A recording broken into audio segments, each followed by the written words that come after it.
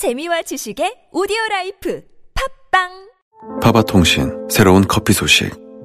커피 한 잔을 위해 우리는 7일을 기다립니다. 풍미, 깊이, 밸런스가 완벽하게 갖춰지는 건 로스팅 후 7일이니까. 카페 아다지오 시그니처는 그렇게 탄생합니다. 7일간만 맛보는 기적. 커피도 파리바게뜨.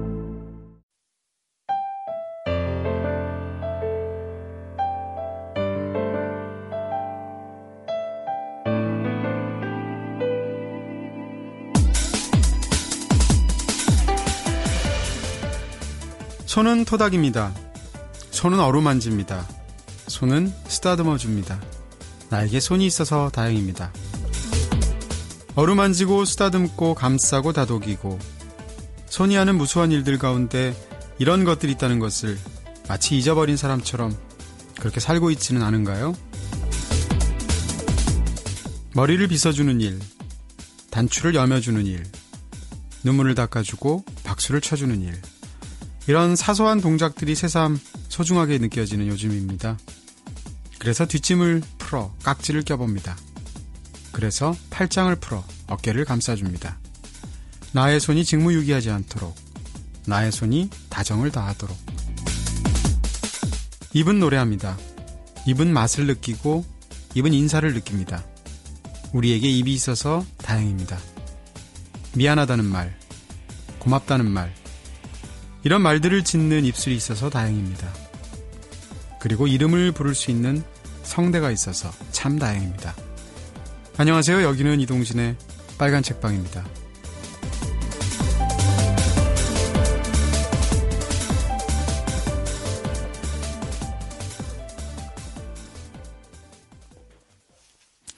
안녕하세요. 이동진입니다. 네, 그리고 또 한 가지 책이 있어서 참 다행이죠.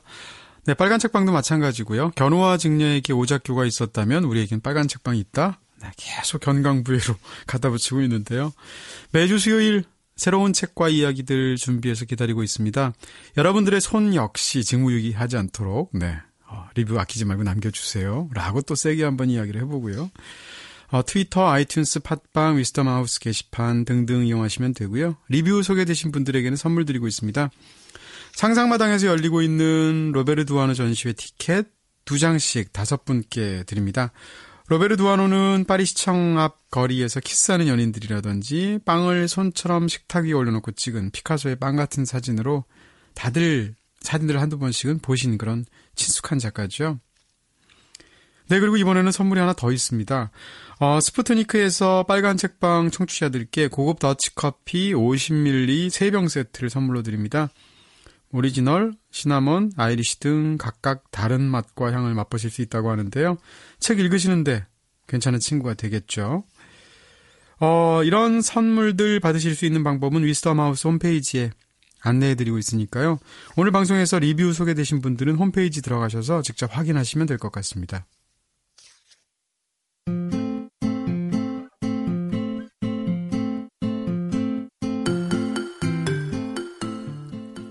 내가 산 책. 네, 내가 산 책 코너죠. 신간들 중에서 오늘 그 중에서도 제가 첫 번째로 소개해드릴 책은 세바스티앙 살가두 나의 땅에서 온 지구로 라는 책입니다. 제가 예전에 사진집을 보다가 브라질 사진 작가죠. 세바스티앙 살가두의 사진을 처음 딱 보는 순간에 완전히 사로잡혔던 그런 기억이 지금도 생생합니다. 그 사진은 아프리카 사하라 남쪽 지역이죠. 사헬지대라고 하잖아요. 그 사헬지대의 사막화로 인한 기근 때문에 굉장히 고통받는 그런 사람들을 찍었던 사진인데 일단 그 오래된 고목 같은 것이 크게 사진에 있었고, 그리고 고목 주변에 사람들이 너무 힘도 없고 기아에 지쳐서 이 굶주린 사람들이 이렇게 앉아있는, 넋을 놓고 있는 그런 장면들이었어요. 근데 그 나무가지들 사이로 햇살 같은 것이 광렬하게 들어오면서 대비가 무척이나 강렬했던 흑백 사진이었는데, 한편으로 생각하면 굉장히 참혹하기도 하고 또 다른 한편으로는 굉장히 매혹적이기도 하면서 저는 그 사진을 볼 때 이상하게 성스럽다는 느낌 같은 걸 받았었거든요. 그래서 그때부터 이 사람이 누구야? 세바스티앙 살가두 하면서 그 사람의 사진들을 찾아보게 되었습니다. 오늘 제가 지금 소개해드리는 세바스티앙 살가두 나의 땅에서 온 지구로라고, 이 책은 현재 최고의 르포르타주 사진작가로 꼽히고 있는 살가두가 자신의 작업, 자신의 인생 이런 것들에 대해서 쓴 일종의 회고록이라고 할 수 있습니다. 사진작가의 책이지만 쌀가두의 사진 자체는 사실 16장밖에 안 실려 있어요. 앞에 따로. 주로 이제 쌀가두의 회고의 말들 같은 것이 쓰여 있게 되는데요. 책을 폈을 때 제가 제일 먼저 예전에 매혹되었던 그 사일지 사진들을 과연 어떻게 찍은 걸까 궁금해져서 중간에 그 부분부터 먼저 살펴서 읽어봤습니다.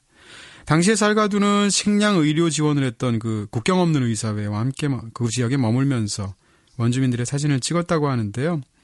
쌀가두의 말 중에 이 책 서문에도 인용이 되어 있지만 사진으로 이야기하는 방법은 단 하나다. 같은 장소에 여러 번 가보는 것뿐이다. 라는 말을 남긴 적이 있죠. 그런 말을 남긴 쌀가두답게 역시 그 사일 지역에서 사진 찍기 전에 원주민들에게 자기가 먼저 받아들여지기 위해서 굉장히 노력을 했다는 말이 적혀 있고요. 선진국 작가들과 달리 자신은 브라질 출신이고 또한 그런 제3세계의 빈곤에 대해서 어떤 죄책감 같은 걸 느끼지 않는다고 밝히고 있어요. 왜냐하면 자기 스스로도 어려서부터 가난이라는 것은 내가 살고 있는 세계의 한 부분이었기 때문이다 라고 이 책에서 말을 하고 있는데요. 어쨌건 이런 사진들을 통해서 부자 나라 사람들에게 아프리카 기아 실상을 사진으로 보여주고 싶었다고 담담하게 수려하고 있습니다. 사실 쌀가두의 사진은 굉장히 논쟁을 일으키기도 했었죠. 왜냐하면 일각에서는 그의 사진에 대해서 지나치게 탐미적이다라는 공격을 하기도 했고요. 심지어는 타인의 불행과 고통을 네가 상업적으로 이용하는 게 아니냐라는 공격까지 받았죠. 사실은 그런 그 공격을 둘러싼 일단의 그 논쟁에 관한 글들도 읽어봤는데 제가 느낀 것은 과연 다큐멘터리 사진이라고 해서 건조하게 스타일을 배제해야 하는가라는 물음에 대해서 저는 그런 생각이 들지 않아요. 결국 사헬지대의 원주민이든 브라질의 금광 노동자든 이 쌀가두의 사진 속에서의 빈민이라든지 노동자들은 무엇보다도 존엄하고 고결한 존재로 보인다는 겁니다. 제게 저뿐만 아니라 많은 사람들의 이것은 굉장한 감동 같은 건데요. 그리고 무엇보다도 피사체에 대한 존중 같은 것들도 보이고요. 이번에 국내에서 출간된 세바스티앙 쌀가두 나의 땅에서 온 지구로라는 이 책은 판형이 작습니다. 그리고 페이지도 한 220페이지 작은 책인데 약간 독자로서의 불만은 편집도 지나치게 시원하게 되어 있어요. 그래서 사실은 굉장히 읽을 만한 가치가 있는 좋은 책으로 보이는데 개인적으로 그런 어떤 외양이 약간 좀 불만스러운 그런 느낌이 없지는 않습니다. 어쨌건 저로서는 꼭 읽어보고 싶은 책이고요. 두 번째 책은 눈물은 왜 짠가? 라는 책입니다. 한민복 시인의 산문집이죠. 원래 굉장히 유명한 산문집이고 한 10년 전쯤에 나왔었는데 이 책이 절판이 그동안 되어서 구하기가 어려웠다고 하고요.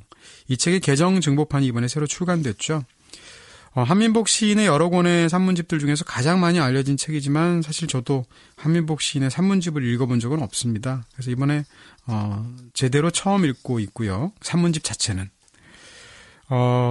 딱 책을 넘기면 이 장마다 그렇게 되어 있긴 하지만 원고지에 쓴 제비야 내가 옳다 이렇게 딱 7자가 써 있어요. 그래서 이 발문에 이상하게 마음이 끌리는 느낌이었는데 그래서 이게 어디서 나온 건가 보니까 뒤에 제비야 내가 옳다라는 글이 따로 있더라고요. 그래서 그거부터 읽어봤습니다. 그랬더니 본인의 집에 제비가 자꾸 왔다 갔다 하길래 한민복 시인께서 집 처마에 제비가 집을 좀 지어줬으면 하고 마음속으로 바라고 있는데 결국은 그 제비가 그냥 갔다는 거죠. 그래서 한민복 시인 추측하기에는 제비조차도 분주하고 집이 좀 시끌벅적하고 이러면서 사람 사는 냄새가 잘 나기도 하고 서로 어떻게 이렇게 아웅다웅하기도 하고 그런 집에 제비들이 집을 짓는다는 거예요. 근데 본인의 집은 그렇지 않기 때문에 제비조차도 가는구나라고 얘기를 하시면서 이렇게 본인의 시를 쓰는 것을 한번 생각을 해보니까 편할 때 시가 잘 써졌던 것이 아니고 마음이 안정될 때가 아니라 분주하고 힘들고 마음이 복잡하고 그럴 때 시가 훨씬 더 잘 써졌다는 거죠. 그러면서 스스로에게 제비도 시도 자연스럽게 찾아올 수 있는 어떤 분주한 삶 이런 것들을 기원하면서 끝나는 글이 굉장히 인상적이었습니다. 잘 알려져 있는 것처럼 한민복 시인은 강화도에 살고 있죠. 그래서 그곳에서의 일상을 무척이나 인상적으로 기록하고 있는데요. 이 책에서는 만이산에 대한 이야기를 하면서 갑자기 벼룩신문을 보고 집을 고르는 지금 세대와 산세를 보고 집을 짓던 시대의 차이에 대해서 말하기도 하고요. 강화도에서 자주 먹는 반찬이 망둥이찜, 망둥이 간장조림, 망둥이 회다라는 것을 이야기하다가 망둥이 살 중에서는 폴따구니 살이 제일 맛있다는 거예요. 왜 그런가 하면 망둥이가 살아있는 동안은 계속 숨쉬기 위해서 움직여야 하기 때문에 그 부분이 가장 쫄깃하고 맛있다는 거죠. 그러다가 불쑥 그렇다면 내가 죽으면 내 영혼의 어느 부위가 제일 맛있을까라고 자문하기도 합니다. 사실 이 책은 벌써 한 3분의 1을 읽었어요. 읽다 보니까 책이 참 좋아서. 출발이라는 1996년도에 쓴 글에서는 어머니를 모셔야 되는데 한민복 시인의 어머니를 모시기 위한 방값이 400만 원이었다는 거예요. 그 당시에. 근데 그 400만 원이 없어서 힘들어하는 상황을 참으로 고요하게 내려앉힌 문장들로 그려나가고 있었습니다. 이처럼 가난한 나날들에 대한 한민복 시인의 시와 수필들을 읽을 때마다 좀 마음이 좀 저로서는 굉장히 묘하게 가라앉기도 하고 굉장히 복잡해지기도 하는데요. 소설가 김훈 씨는 한민복의 가난은 나는 왜 가난한가를 묻지 않고 있고 이 가난이란 대체 무엇이며 어떤 내용으로 존재하는가를 묻는 가난이다라고 쓴 적이 있죠. 아닌 게 아니라 이 책의 글들을 보시게 되면 그런 느낌을 시종일관 받게 됩니다. 한 3분의 1 읽었으니까 조금만 더 보면 되는데요. 이 책에 있는 글들 읽는 순간 바람처럼 어느 순간 마음속으로 쑥 들어오는 느낌, 불어오는 느낌, 좋은 책인 것 같습니다. 마지막으로 고종과 메이지의 시대라는 책입니다. 부경대 교수인 역사학자죠. 신명호 교수가 쓴 책인데요. 신명호 교수는 이 책의 머리말과 본문 모두를 을사조약에 관한 내용을 일단 시작하고 있습니다. 을신년스럽다라는 말이 을사년스럽다라는 말에서 온 거잖아요. 그런 말이 나왔을 정도로 한민족 5천년 역사에서 가장 참혹했던 해 중에 하나로 기록되는 게 1905년 을사조약 체결의 시대인데 일본은 당시에 대한제국을 일방적으로 보호국으로 만들고 결국 식민지로 만드는 길로 나아간 거잖아요. 근데 그 당시에 메이지 천황이나 이토 히로부미의 논리라는 것은 무능한 대한제국이 결과적으로 서양의 침략을 불러왔다. 그래서 동양 평화를 위협하고 있다. 그러므로 서양의 침략을 막기 위해서는 대한제국을 일본이 보호국화할 수밖에 없다. 라는 굉장히 이상한 주장을 폈는데 이런 우격다짐 같은 주장이 횡행하게 된 역사적 배경 그리고 그와 같은 주장이 초래한 참혹한 결과 같은 것을 무척이나 깊이 있게 서술하고 있는 책입니다. 이 저자의 문제의식은 이런 주장이 오늘날까지도 일본에서 횡행하고 있다고 보기 때문에 그것을 파헤쳐보는 것이 중요하다라고 믿는 것 같고요. 일단 저는 제목에서부터 좀 끌렸습니다. 고종과 메이지 시대. 그러니까 우리가 흔히 구한말이라고 말하는 시대를 고종의 시대, 일본에서는 메이지의 시대로 보고 이 책의 부제는 무엇이 조선과 일본의 운명을 결정했나라고 붙이고 있는 거죠. 구체적으로 얘기하면 19세기 말에서 20세기 초반, 정확히 말하면 1876년 강화도 조약부터 1905년 을사조약까지의 시기를 이 책은 고종과 메이지라는 두 왕을 중심으로 살펴보고 있습니다. 흥미로운 건 두 사람이 동갑이었다고 그래요. 저도 이 책을 보고 알게 된 사실인데요. 말하자면 비교사 연구라고 할 수 있겠지만 그 시기에 조선과 일본에서 각각 인적, 물적 조건들은 각각 어떻게 달랐는지 정치, 경제, 사회문화 같은 여러 분야에서 두 사람은 과연 각각 어떤 시도를 했고 또 어떻게 성공하거나 실패했는지에 대해서 살펴보고 있습니다. 서술 방식이 사건과 사건 사이의 흐름을 잘 전달하는 방식으로 쓰여져 있고요. 또 꼼꼼하게 인용된 사료들이 참 많은데 그 문장들을 다 현대어로 다듬었어요. 그래서 무리 없이 읽히는 교양 역사서입니다.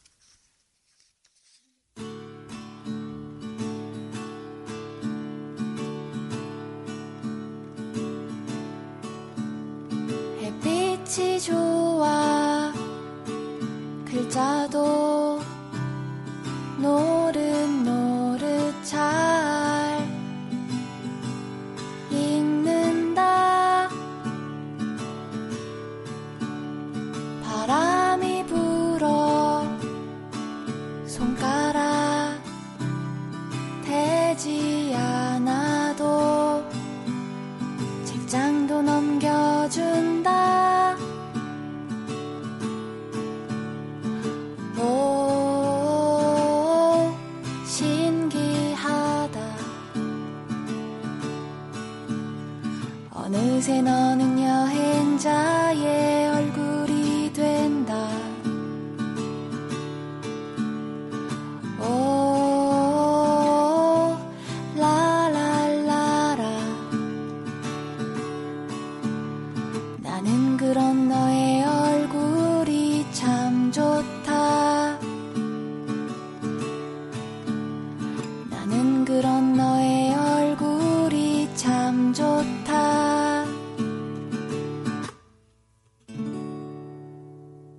이동진의 빨간 책방.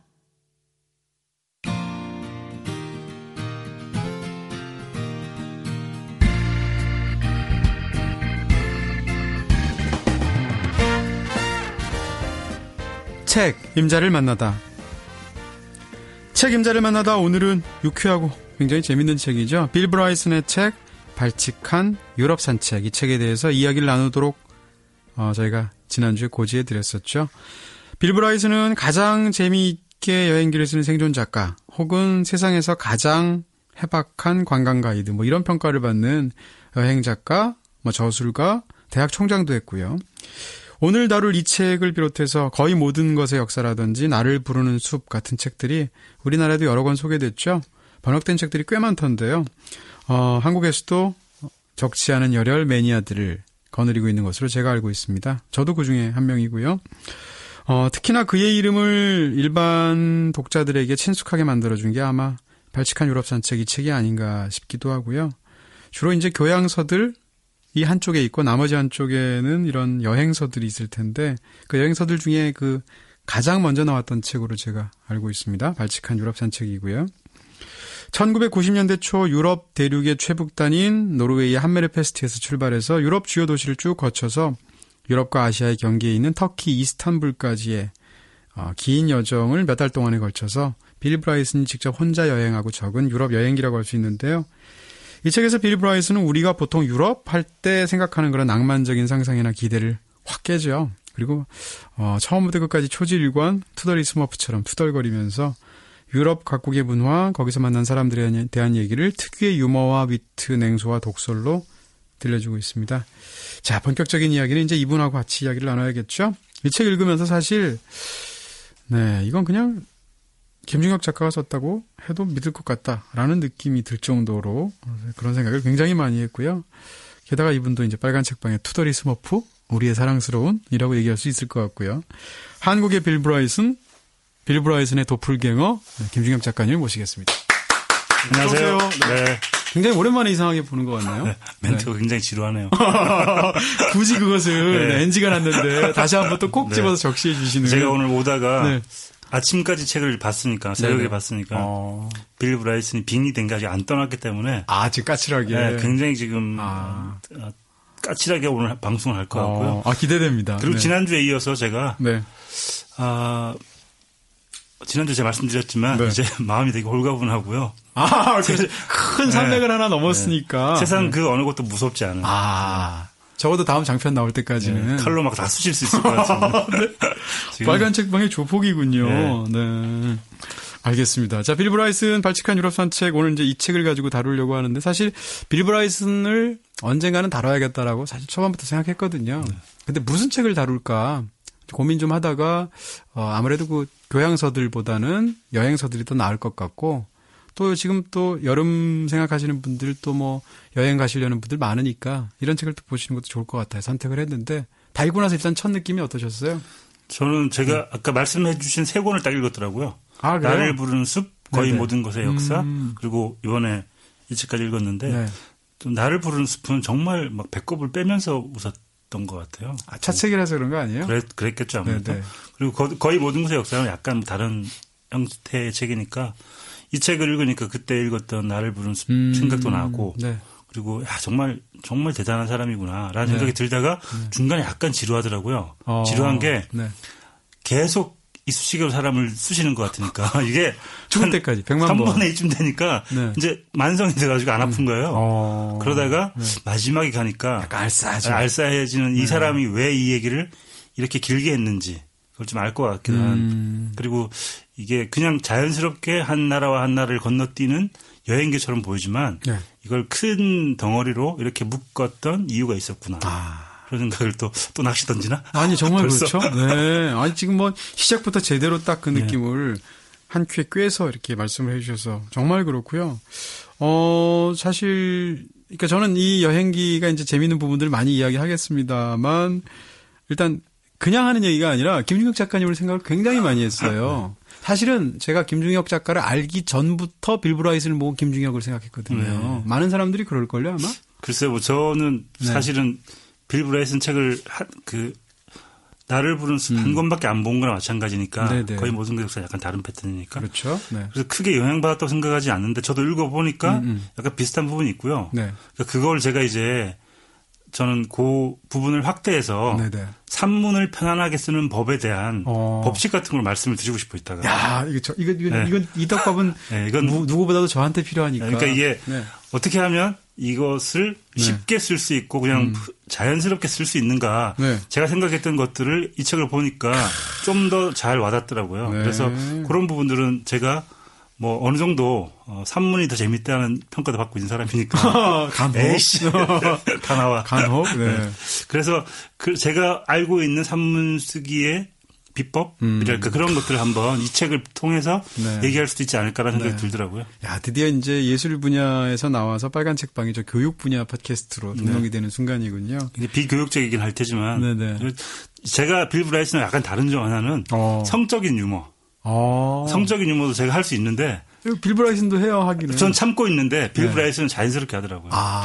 그래서 저는 이 투장부터 제가 네. 에피소드 하나 말씀드리면은 네네. 이 중에 제일 저는 이런 걸 내가 해야 된다 싶었던 게 그 친구인 카츠가 네. 여자를 유혹할 때 쓰는 그 이상한 15cm 작업 방법 있잖아요. 네. 15cm라니까 말이 더 이상하다. 그러니까 네. 제가 어떤 물건을 15cm 정도 옮기려고 하는데 여자한테 도와주실 수 있겠습니까? 했더니 여자가 어떤 걸 옮기시는데요? 했더니 정액 42g요. 뭐 이런 식의 그렇죠. 이런 식의 약간 19금 유머 같은 거를 저도 할 수 있지만 안 하는 것인데 저도 이제 그쪽을 좀 해야겠다라는 생각도 들고요. 이미 뭐 물꼬를 시원하게 전작품을 통해서 그 에세이에서는 약간 장편을 통해서 터셨죠. 근데 에세이를 쓸 때, 그러니까 에세이라는 말이 좀 약간 모호한 말이긴 한데 산문을 쓸 때, 산문을 쓸 때 어떻게 하면 자신의 마음을 자신이 느낀 걸 확대시킬 수 있는가. 그런 비법이 분명히 빌브라이슨한테 있는 것 같아요. 이거 2부에 꼭 얘기해 주세요. 네네. 제가 적어가면서 지금 1부 하려고 그랬는데. 네, 딱 이렇게 해서 이따가 여쭤보는 걸로 하고 뭐 이쯤 되면은 다 감 잡으셨겠습니다만 그래도 아직 안 읽어본 분들을 위해서 김중혁 작가가 굳이 비슷하다고 우리가 주장하는 이유는 당연히 무엇보다도 유머 감각 그리고 그런 글쓰기 이거고요. 또 한 가지는 구체적으로는 괄호를 굉장히 잘 써요, 두 분 다. 근데 괄호를 그때 굉장히 재미있는 유머를 증폭시키기도 하고 전환시켜서 웃기기도 하고 이런 식으로 괄호를 굉장히 두 분 다 잘 쓰신다. 그리고 여행책을 내신 적은 없잖아요. 네. 여행기를 쓰신 적은 있잖아요. 그렇죠. 근데 김중혁 작가가 쓴 여행기를 봐도 느껴지는 것이 이 사람은 참 여행을 별로 안 좋아하는 사람이구나. 근데 여행기를 썼구나 이런 게 느껴지거든요. 근데 빌브라이슨이 그래요. 여행을 하면서도 여행을 예찬하지 않는다는 거. 그리고 또 그 외에도 이제 여러 가지 많은 공통점들이 있어서 제가 기억나는 게 제가 한겨레 ESC를 이제 기자로 활동을 했었는데 네, 그러셨죠. 그때 여행기를 한번 쓴 적이 있어요. 그러니까 유럽을 갔다 와서 써야 되는데 너무 쓰기가 싫은 거예요. 그래서 제가 뭘 썼냐면 갔다가 그 아프리카 연대라는 걸로 속이고 팔찌를 파는 사람들이 있어요. 강매. 팔찌를 그냥 팔에 싼 다음에 무조건 돈 내라. 네, 돈을 뜯어내는 그런 사람들한테 잡힌 적이 있었는데 그 얘기를 얼마나 길게 썼는지. 한 3분의 1을 썼구나. 그렇죠. 이게 여행기냐라고 사람들이 얘기를 하더라고요. 빌브라이슨도 그렇잖아요. 그렇죠. 비슷한 타입이죠. 그때는 쓰기 싫으면 딴 얘기를 쓰는 건가요? 근데 그게 그러니까 여행기라는 걸 어떻게 생각하느냐에 따라 다를 텐데 저는 제가 느낀 그 나라의 인상이라는 걸 그 에피소드로 분명히 얘기해 줄 수 있기 때문에 그 얘기를 길게 씀으로써 이것이 나의 여행이었다. 이렇게 얘기를 하고 싶었던 거죠. 그리고 사실 그게 이제 실제로도 그런데 우리가 여행을 생각할 때 뭐 이번에 프랑스 여행을 다녀왔다. 그럼 프랑스 여행 어땠어라고 얘기하면 거기서 우리가 주로 이제 다닌 것, 본 것, 명승고적 위주로 얘기하는데 어떻게 보면 여행에서 제일 중요한 것은 사실은 파리 무슨 에펠탑을 갔는데 고생했던 얘기라거나 혹은 그런 걸 떠나서 파리의 에펠탑을 보러 가기 위해서 무슨 버스를 타고 가는데 그때 내가 그때 그녀하고 헤어지지 말 걸 그랬다라고 떠올렸는 그 기억이 또 강하게 남는 데거나 혹은 어떤 음악을 무슨 뭐 카페에서 들었는데 그때 무슨 부모님 생각이 났다거나 이런 것들이 굉장히 여행에서 중요한 거잖아요. 그렇죠. 에펠탑은 TV로 보는 게 더 잘 볼 수 있어요. 항공 카메라 이런 걸로 찍으면 얼마나 잘 나오는데 사람이 이렇게 자세히 볼 수는 없잖아요. 대신에 그 현장에서 어떤 자기가 갔을 때의 느낌과 갈 때까지 여정이 사실 여행인 거지 가서 보는 거는 뭐 별로 중요하지 않은 거죠. 그렇습니다. 그러니까 가서 본 것뿐만 아니라 거기서 들었던 자기 어떤 공상, 상념 그 모든 것이 다 여행을 이루고 있는 거잖아요. 그런 측면에서 본다면 지금 중혁 작가님의 글 쓰는 방식이나 빌브라이슨의 여행기도 충분히 네. 뭐 인상적이거나 감동적일 수 있겠다 이런 생각이 들고요. 보통 우리가 관광하고 여행을 구분을 하잖아요. 네네. 근데 빌브라이슨은 의도적으로 약간 관광과 여행을 합해 놓은 것 같아요. 그러니까 이렇게 싫어하는 사람이면 유명한 곳에 안 갈 것 같은데 네. 꼭 가요 또. 잘 안 가던데요, 그래도? 그래도 그 유명한 데는 뭐 어디 두오모나 박물관 이런데 가긴 늘 가잖아요. 네네. 가가지고 늘 투덜투덜 하잖아요. 네, 그렇죠. 근데 그게 관광을 하되 그 관광을 특별한 나만의 여행으로 바꾸는 법. 그런 것도 알고 있는 사람인 것 같아요. 그렇죠. 그러니까 자기만의 여행법이 확고하게 있어서 네. 다른 여행법으로는 여행이 즐겁지가 않은 사람인 거죠. 네. 그런 면에서 어떤 면에서 굉장히 인상적인 부분이 있는데 평상시에 여행기 읽는 거 좋아하세요? 그렇게 안 좋아하죠. 네. 필름 속을 걷다나 이런 책 안 보셨나 봐. 그거 여행기가 아니죠. 그러면? 어떤 철학책 아니에요, 철학책? 아, 저 농치는 것도 이제는. 여기에 그 사상가 이름 나오잖아요. 네네. 실버스타 스텔론이라는 사상가가 나오잖아요, 책에. 네. 그렇죠. 네. 그 사상가와 저는 쌍벽을 이루는 사상가라고 생각을 하는데. 사상 말고 근육 쪽으로 좀 쌍벽을 이루면 안 될까? 네. 책 보시면 나옵니다, 제가. 네. 그렇죠. 네. 좋아하는 여행기 혹시 기억나는 거 있으세요? 저는 나를 부르는 숲 같은 여행기를 좋아하긴 하는데 어떤 뭐 예를 들어서 유럽을 간다, 뭐 미국을 간다 이런 식의 여행기는 그러니까 그 나라에 가거나 장소에 갈 때 한번 들춰보긴 하는데 또 그렇게 재밌지는 않아서 여행기를 챙겨서 본 적은 거의 없는 것 같아요. 그렇군요. 네. 그리고 또 이제 여행이라는 건 항상 현장은 사람을 이렇게 들끓게 만들잖아요. 네. 그게 무엇이든 현장을 직접 다녀온 사람한테 자기가 굉장히 큰 경험이거든요. 더군다나 여행을 많이 안 했는데 처음 시베리아를 가봤다. 뭐 혹은 무슨 남미를 가봤다. 아프리카를 가봤다면 압도적인 경험이 되거든요. 그렇죠.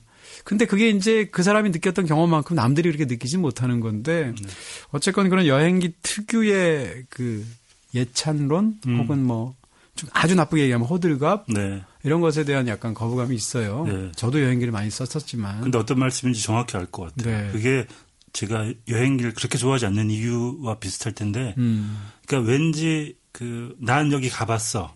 이런 느낌이 드는 책은 안 보게 되고 네네. 니들도 가봐. 이런 책도 뭐 지금은 안 갈 거니까 어차피 네네. 나중에 보지 뭐 이런 생각이 들고 맞아요. 그러니까 언제 그 책을 읽어야 할지 타이밍을 잡기도 힘들고 내가 어떤 마음일 때 이 책을 읽어야 할지의 시기 조절도 힘들기 때문에 맞아요. 안 보게 되는 것 같아요. 정보를 원한다면 여행기는 안 읽고 론리 플래닛을 사죠. 그렇겠죠. 제 경우에는. 네. 네, 그러니까 사실은 그리고 또 혹은 그 좋은 그 산문을 읽고 싶다면 여행기를 읽지 않고 예를 들어서 오늘 뭐 소개해드렸던 한민복 산문집 같은 걸 읽게 되는 거예요. 그런 면에서 보면 여행기를 덜 읽게 되는데 그럼에도 불구하고 좋은 여행기들이 있죠. 네. 저는 좋은 여행기라기보다는 저한테 영향이 있었던 거는 그러니까 글의 영향이 아니고 여행의 영향이 있었던 게 하루키의 먼 북소리였어요. 그리스를 가기 전에 실제로 그 몇 년 전에 이 책을 봤던 기억이 굉장히 강해서 그 그리스 여행을 할 때 뭐 도움을 받았다거나 그리고 아주 어렸을 때 삼중당 문고라는 거 있었잖아요. 네. 예전에. 지금도 있죠. 지금도 있나요? 네, 지금도. 아, 그래요? 약간 아니군요. 범문고군요. 범문고는 좀 길쭉하고 네. 삼중당 그쵸, 문고는 그쵸. 네, 그렇죠. 삼중당 문고 옛날 책 중에 그 김찬삼 씨라고 아시죠? 여기서 제 중역 작가하고 적어도 세대가 갈리는 건가? 그럴 리가 없는데. 전 모르는데요. 김찬삼 씨라고 예전에는 여행기가 지금처럼 대중화 안 돼 있고 일반인들이 여행을 마음대로 갈 수 없었던 시대. 돈 문제가 아니라 이제 제도적으로. 네.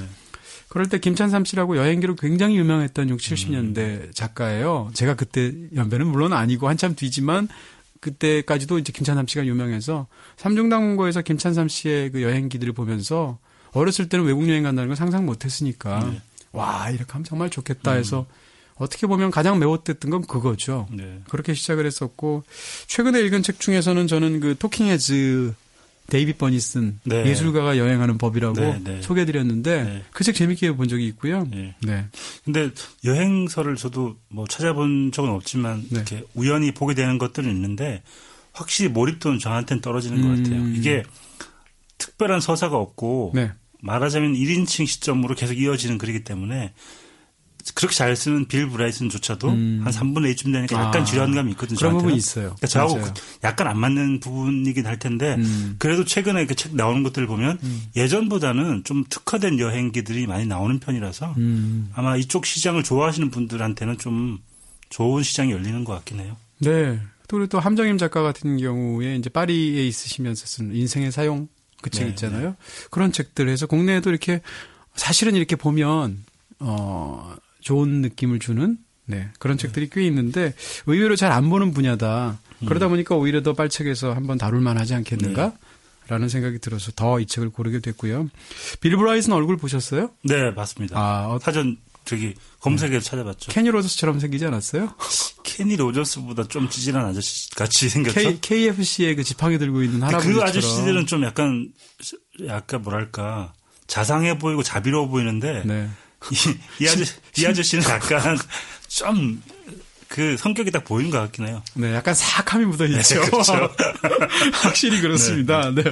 아까 초반에 이제 중혁 작가님도 말씀해 주시고 저도 약간 이야기를 하긴 했는데, 국내에 사실 이번에 보니까 제가 알고 있는 것보다 번역되었던 책들이 굉장히 많더라고요. 그렇죠. 절판된 책들도 많은데, 이 국제적으로 사실 빌브라이슨이 알려지게 되기도 하고, 국내에서도 제일 많이 팔린 책은 아까 잠깐 언급됐던 거의 모든 것의 역사예요. 네. 거의 모든 것의 역사인데 이 책 비슷하게 이제 거의 모든 사생활의 역사라고 있는데 저는 그 책을 굉장히 재밌게 봤어요. 거의 모든 빌브라이슨 책이요. 네. 그러니까 거의 모든 것의 역사를 집안의 물건들이나 뭐 방이나 이런 걸로 적용을 해서 거의 모든 것의 역사는 일종의 뭐라고 그럴까요? 과학의 문외한인 사람이 3년 동안 열심히 공부해서 자기가 모르는 것들 전문가한테 직접 물어보기도 하고 찾아보기도 하고 쓴 굉장히 좋은 대중과학서잖아요. 네. 거의 모든 사생활의 역사는 예를 들면 화장실, 욕실, 혹은 어떤 비품 이런 걸 가지고 이런 것의 유래가 무엇인지 어떤 일들이 있었는지 이런 것들을 쓴 재밌는 책이에요. 그런 미시에 대한 책들이 재밌는 게 많은데 빌브라이슨이 썼으면 재밌겠네요. 그렇죠. 저도 궁금하네요. 근데 물론 이제 이런 발칙한 유럽산책 같은 문장은 아닙니다. 네. 그냥 교양서인데 그래도 거의 모든 것의 역사에도 사실은 약간 그 사람 특유의 문장이 묻어 있잖아요. 있죠. 네. 바로 그런 측면에서 굉장히 좋은 것 같고요. 지금 말씀드린 교양책들, 이렇게 교양 서적들이 있고, 그거 외에 이제 이런 그러니까 여행기 책들이, 일련의 책들이 있는데, 그 여행기 책들 중에서 일단, 그러니까 결국 빌브라이슨 책이 뭘 제일 먼저 보느냐의 문제인 것 같아요. 그게 가장 먼저 마음속에 꽂히게 되어 있는데, 어쨌건 이 거의 모든 사생활의 역사나 거의 모든 것의 역사를 보면서 제가 느낀 거는 뭔가 하면, 이게 저널리스트들이 책을 쓸 때의 강점이구나 이런 겁니다. 그러니까 예전에도 한번 한 적이 있는데 아마겟돈이라는 영화 있잖아요. 네. 그래서 엄청난 지금 혜성이 지구를 향해서 다가오고 있다는 거죠. 충돌하면 지구는 절멸의 위기에 있는데 가서 거기다 이제 핵폭탄을 심어서 터뜨려서 없애는 건데 이 임무를 누구를 시킬까를 놓고 이제 영화 속에서 논전이 벌어져요. 그러니까 핵폭탄을 싣고 가서 터뜨리려면 우주 비행을 해야 되니까 우주 비행사한테 이 굴착 기술을 가리켜서 핵폭탄을 심을 수 있게 그렇게 해서 우주 비행사를 보낼 것인가 아니면 굴착하는 그 원유를 채굴하는 그런 굴착 노동자들한테 우주 비행을 가르쳐서 이 임무를 시킬 것인가 가지고 경론을 벌이다가 후자로 합니다. 그래서 브루스 윌리스가 가게 되는 건데 그리고 우주 비행 훈련을 받게 되죠. 이 비유처럼 교양 과학서가 있다고 쳐보세요. 우리가 생각할 때는 과학이라는 건 상당히 문턱이 높은 분야로 알고 있잖아요. 전문적인 지식이 중요하고. 그러면 과학 분야에 굉장히 석학이 대중들로 생각해서 글을 최대한 쉽게 써서 쓰는 글이 과학에 대해서 잘 모르는 저널리스트가 이제 막 공부해서 과학에 대해서 쓰는 글보다 훨씬 좋을 것 같잖아요. 꼭 그렇지 않다. 라는 걸 빌브라이슨이 보여준다는 거죠. 네.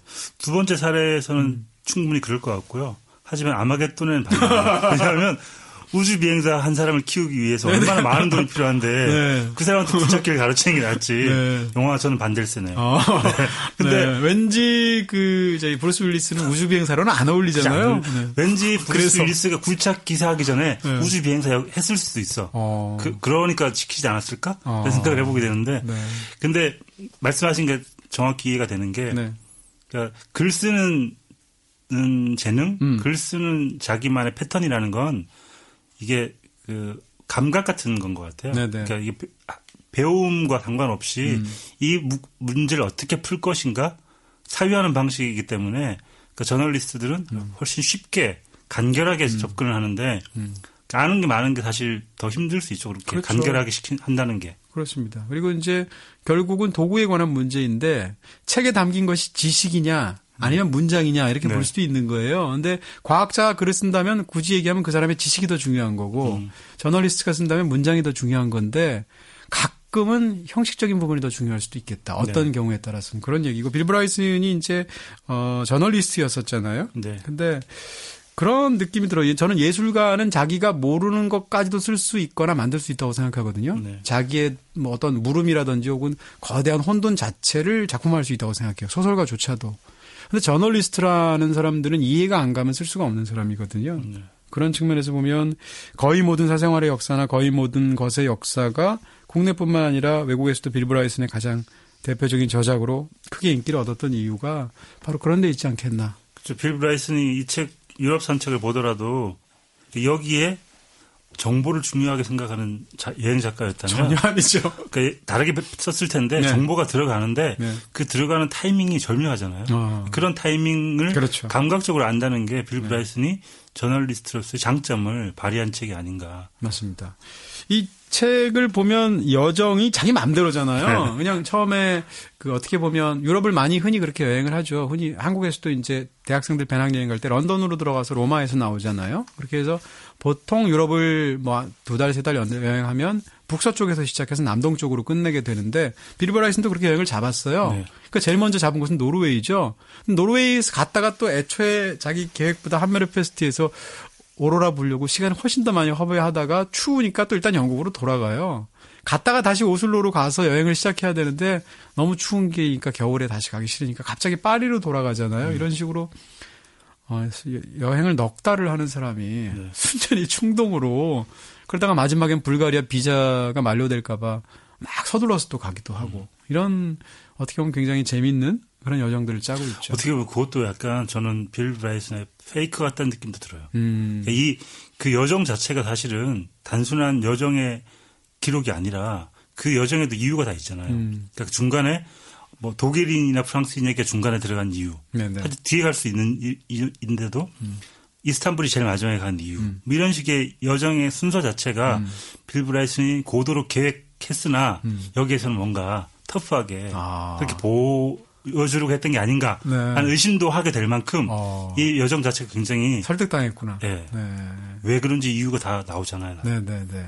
의외로 또 이렇게 굉장히 주장이 세기도 하죠. 그런 얘기를 이제 또 나중에 또 할 텐데 그런 부분에서 굉장히 감동적인 부분도 분명히 있어요. 있고 어쨌건 이제 이런 책을 쓰는 사람한테 저는 제일 중요한 것 중에 하나가 지적인 호기심이라고 생각하는데 과학에 문외하는 사람이 가장 읽을 만한 과학 교양서 중에 하나를 저술한다는 것 자체가 어떻게 보면 지적 호기심과 성실함을 이뤄내는 거잖아요. 네. 그런 측면에서도 사실 굉장히 흥미로운 사람이다. 뭐 이런 얘기는 할 수 있을 것 같고요. 네. 자, 이번 책들은 일단 빌브라이슨이 여행을 1990년대 초반에 했던 여행. 네. 그러니까 지금 입장에서 보면 20년 전이라서 약간 옛날이기도 하지만 전혀 그런 느낌은 없죠. 네. 근데 궁금하긴 한 게 이게 물론 개정판이 나온 건 아니라서 이때의 빌브라이슨의 생각과 지금의 생각과 차이가 있을 수도 있겠으나 있겠죠. 많이 바뀐 것도 있겠죠. 어떤 그 풍토나 어떤 그런 것들이. 근데 그게 좀 궁금하긴 하더라고요. 그 사이에 빌브라이슨은 유럽에 대해서 어떻게 생각을 하게 될까. 개정판에 그런 거 넣으면 좋긴 할 텐데. 그런 거 안 하겠죠. 재밌겠다. 네. 이분이 사실 지금 60이 넘으셨잖아요. 그렇죠. 근데 이때 여행했을 때 37살이에요. 그래봤자 37살이에요. 그러니까 37살이 무슨 폄하할 수 있는 나이라는 뜻이 아니라 굉장히 젊은 나이란 얘기고 그렇지만 37살 때 이 당시에 이제 빌브라이슨은 미국 사람이고 영국에서 15년간 살고 있었다는 거죠. 네. 근데 15년간 살고 있는 영국에서도 이 사람이 여행을 좋아하는 사람이 아니기 때문에 자기가 생각해보니까 유럽을 여행한 적이 없었다는 거예요. 그래서 갑자기 여행을 하자 해서 4달 동안 여행한 게 이 기록인데 이 1990년대 초반에 했던 지금이 발칙한 유럽 산책의 한 80%를 이루는 것은 그 여행인데 네. 그 여행에서 자기가 20년 전에 했던 20살 때 했던 그렇죠. 유럽 여행을 떠올리게 되죠. 그때는 이제 카츠라는 친구랑 둘이서 여행을 했고 그래서 중간중간 그때 있었던 옛날 얘기를 자꾸 끌어들여가면서 네. 현재 여행과 이렇게 교직하는 방식으로 네. 그렇게 두 번의 여행기를 대비하는 방식으로 쓰고 있는 책이라고 할 수 있을 것 같아요. 그런 대비가 저는 네. 죄송합니다, 선생님. 되게 영리한 선택이었다는 생각이 들어요. 네. 이게 모든 걸 다 의도로 지금 파악하고 있구나. 네, 저는 넘어갔어. 왜냐하면 네. 그러니까 20살 때 앞에 시작할 때 잠깐 나올 때는 그런 여행 때문에 이 여행을 시작하게 됐구나라고 생각을 하게 되는데 나중에 가서는 네.